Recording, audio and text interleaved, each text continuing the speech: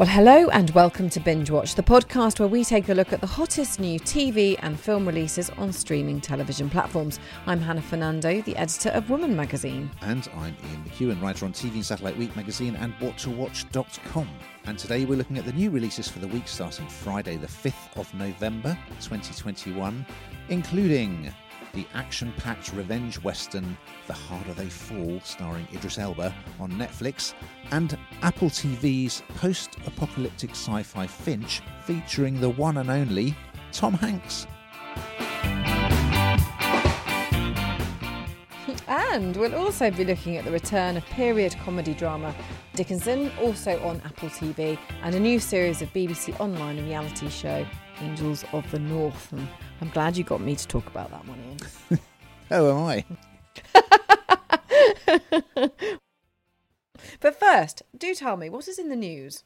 Well, Jeremy Irons is going to play the British Prime Minister Neville Chamberlain in Netflix's compelling historical drama Munich, The Edge of War, which is all about the events leading up to the outbreak of World War II. What else is in the news, Hannah? Well, Meryl Streep, the Oscar winner, will appear in Apple TV Plus's drama anthology Extrapolations, which explores the personal impact that climate change, very current and topical, will have on our lives as we fight for survival. And also in it is David Schwimmer, Sienna Miller, Kit Harington and Matthew Rhys. So there you go.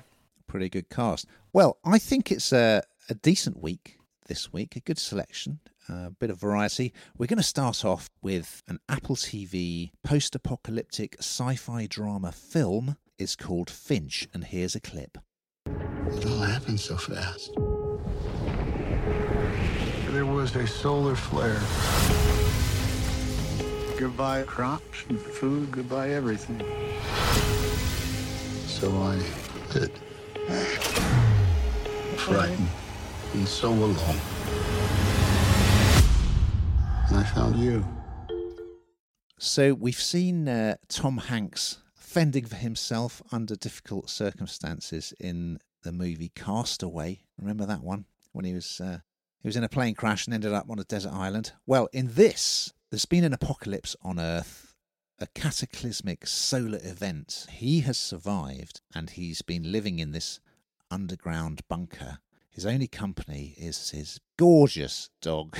I absolutely fell in love with this dog, Goodyear. Because Finch he knows he's going to die, basically, and he's worried about who's going to look after his dog. He decides to build an android, so initially to help him, and then basically who will look after the dog when he's no longer around. I mean, I love Tom Hanks. He's fantastic.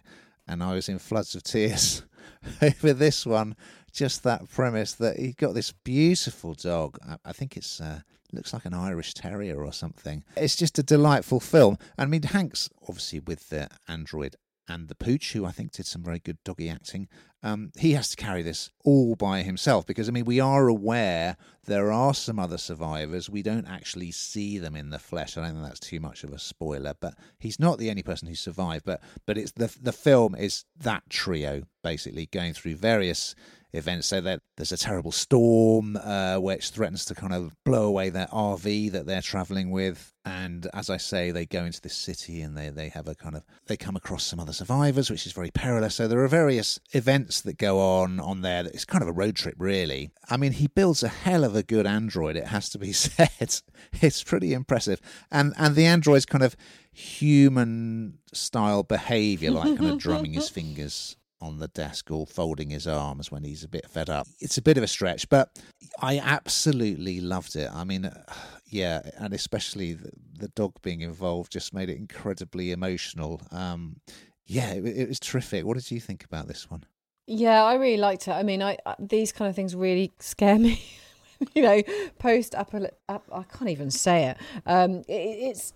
It's just frightening, the idea that it could or would happen. And also I really struggle to watch anything where children or animals come into play, because it just breaks me and I cry. So the same way as you did, I sort of a big breakdown over the dog. But Tom Hanks is just brilliant, isn't he? I mean, he never fails to kind of deliver. And he has got a bit of a castaway beard going on, as you'd imagine. Yes. But he's, I don't know, he just pulls it out of the bag no matter what part he's got. And he really brings the idea, you completely buy into it. I think it feels very real, and that's why I think it's so emotionally difficult to watch in some ways. I like the fact that because basically the ozone layer has gone because of this solar event. So unless you're all suited up, you cannot go out of the shade because the sun will just start burning your skin. And as someone of the ginger persuasion, I very much identified with that.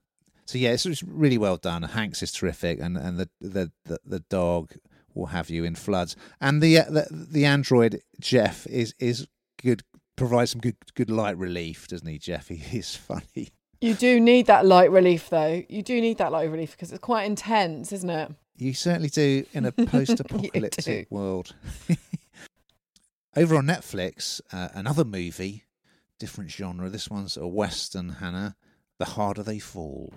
Man, old devil, this gonna be Buck's last day amongst the living. What exactly he do to you? Call it a professional robbery. I know who you are. That love, the outlaw hunts down those who trespass against him with no mercy. Yes, so it is a Western and it stars my absolute favourite Idris Elba. So this kind of reimagines a Western, and it really has, you know, when you see it, it's massively modernising the genre. And so therefore kind of you've still got sort of all the gunfire and everything that a Western brings to it, but with the modern day effects. So it kind of feels even more real and sort of quite sort of, I suppose it's more in your face. It's hard to describe how you modernise something so old, and yet it should be the same, but yet it's so different, if that makes sense. So you've got two rival gun-toting bands of outlaws, and they go to war. Basically, it's exactly the premise of any other Western, I suppose. And you've got Idris Elba, who stars as Rufus Buck. A very ruthless gang boss, and he's freed from a prison train. Obviously, again, you know, you can see the similarities here by his fearsome crew. This is an all-black cast, so it's something really different here, and it as I said, it really reimagines the old Western. And the other thing that we see is gun-toting women. I mean, can you believe it? Women allowed to have a gun.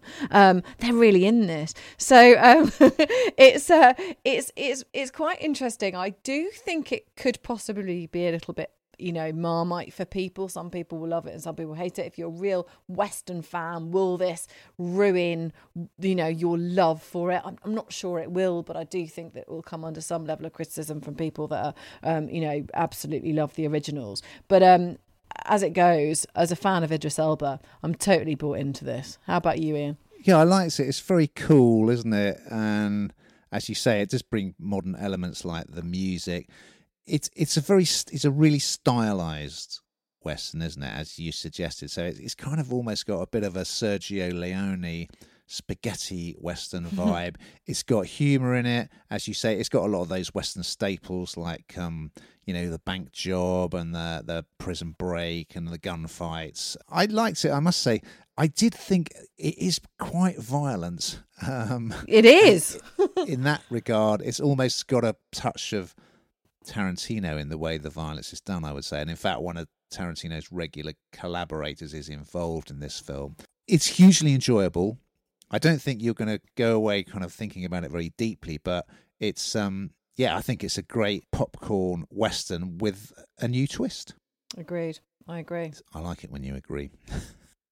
We're going to go back to Apple TV for our next offering, Hannah. It's the third and final series of the period comedy drama Dickinson, and here's a clip. This is a very dark time. The violence, the suffering. That's what I want to heal with my poetry. Words don't matter right now. I have so much poetry in my head. With all this conflict, none of it has been able to come out. This family's a joke. My marriage is a lie. Civil war ruins everything.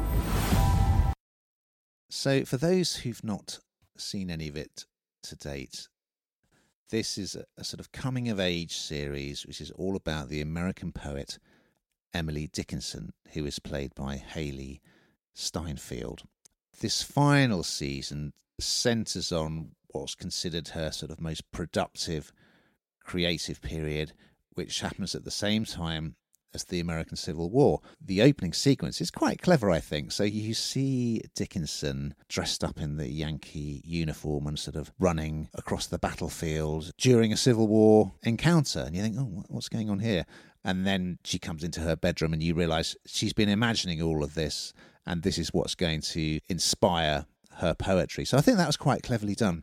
What I find rather odd about this series, and I don't really like, is, as I said, it's a period comedy drama. So it's got this very modern dialogue and quite silly humour, which I find really jars with the sort of period presentation of the story of this famous poet, Emily Dickinson. For me, it just doesn't work, that combo. But I don't know, is it something you enjoy, Hannah? For instance, there's a funeral in the first episode of the final series, and it's almost like kind of not exactly Mel Brooks humour, but it's very silly humour at a funeral. And I just thought it was a bit jarring because it also looks at her personal life, and there's a sort of will she, won't she get together with Sue, played by Ella Hunt. Kind of an odd mix, I think. And it's got other real life characters such as Walt Whitman and Sylvia Plath, who are played by Billy Eichner and Chloe Finneman from Saturday Night Live. It didn't grab me. I think I would personally prefer just a more straight treatment of the Dickinson story, but I'm sure there are other people who are fans. What about you, Hannah? Did it work for you? Yeah, I'm going to agree with you again, actually. Gosh, this is the first, isn't it? What a week. What a week. And I'm going to agree with you. I think, this is obviously is a period drama, as you say, with a comedic side to it. And I think it massively jars because you go into it thinking it's a period drama, and it messes with your mind a bit. And I think there lies the problem, because you think you're in for it for something else, and then of course it's got this weird, as you say, sort of jarring position of comedy, and you kind of want to drill down a bit more on Emily Dickinson's life as opposed to the humour that feels a bit at times shoehorned in, I think, unnecessarily. So yeah, it wasn't for me. I like a period drama, or I like comedy. I'm not quite sure I like this mix.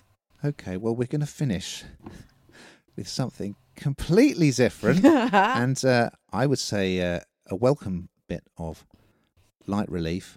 It's the return of Angels of the North on BBC Three Online and iPlayer. No salon in the world looks like my salon. They haven't got this creative brain. Anybody can be a hairdresser, but it takes a lot to be a long locks girl. My idea was to have the most Instagrammable salon ever.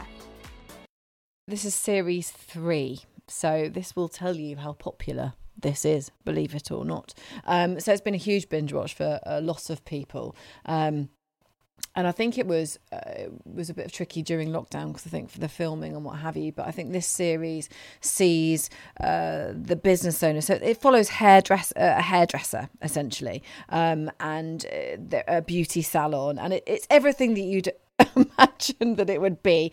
Barbies, flowers, pink flowers, and lots of them. And this girl, Sammy Jo, trying to create, as she said, she's got a very creative brain, trying to create a salon that everybody will absolutely love. It's called Long Lock Salon, and it's in Gateshead if you want to go and book an appointment. So, as I say, the first series was a massive hit. Second series was an absolute no-brainer. And here we are on the third series. Now, you kind of think, well, what else is there to see, in a salon, to be perfectly honest with you? And that's my question. But I think this time round, we're getting a bit of a look into the salon's personal life. So we're getting to know about their friends and boyfriends. So it's not just the hairdressers that we're, and kind of their day-to-day life. It's actually a bit about their personal life too. So it's quite funny. It's quite silly. Like you say, it's a bit of light entertainment. So Sammy Jo, who's kind of the key player, got lots from her, Bev and the girls, and Sammy Jo's friend, Shane Guttridge, who runs 3 tattoo studios in Newcastle with his dad. So there you go. If you want a tattoo, pop up to Newcastle. I'm not sure this is one for you. I don't think I need even to ask you. Well, I must admit, I really didn't think. I mean, needless to say, I had never seen it before, and I really did not think that this would be for me, especially when I saw how pink and flowery the Gateshead salon was. Also, as you say, we go into tattoo studios this time, so I saw my first nose piercing, which was quite the thing to watch. And I got to tell you, and yeah, you're right. So there's a boyfriend gets involved who's a young professional boxer, isn't he? Mm-hmm. We catch up with him. I thought the young people in this, I have to say, compared to certain other reality shows that I won't name, I thought they came over really well. You know, they were funny, they were bright, they were engaging. So I can see why people like this. I must admit, I was pleasantly surprised. Well, there you go. I was very surprised by how long the needle is that's used for a nasal piercing. You must have various piercings and tattoos, Hannah. Where did you get them all done? Well, I have actually had a number of piercings. I had 3 in my belly button as a ute. Oh, did you? Yeah. I had my nose pierced when I was a hoodie. Yeah, various piercings. 10 in each ear. 10? Crikey, I've got to see pictures. Yeah. I had much of which was done myself, by myself. I had one ear pierced, and my mum said to me, well, you're not coming to the golf club looking like that. Which tells you a lot about my upbringing, really, doesn't it? Anyway. Did you take it out? That's the brilliant thing, because I did exactly the same thing. I did pearl nose piercing, and my dad said to me, oh, we've got a whitehead on your nose. I never put it in again. It's disgusting. I thought, no. Okay, well, good chat about piercing and tattoos. We got to that stage where we find out, I know you've had a little bit of time off, Hannah, so did you get a chance to sit back and watch any telly? Well, not with the children in tow, hugely. However, I did indulge myself with Strictly, of course. Yes. And also, I do love a bit of Chateau DIY. You know, when you're on holiday, you kind of have that dream, don't you, of being able to, you sort of entertain the idea that you might be able to give up work one day and go and live your dream and, you know, do up a chateau. Well, I do anyway. So that's what I indulged in. How about you?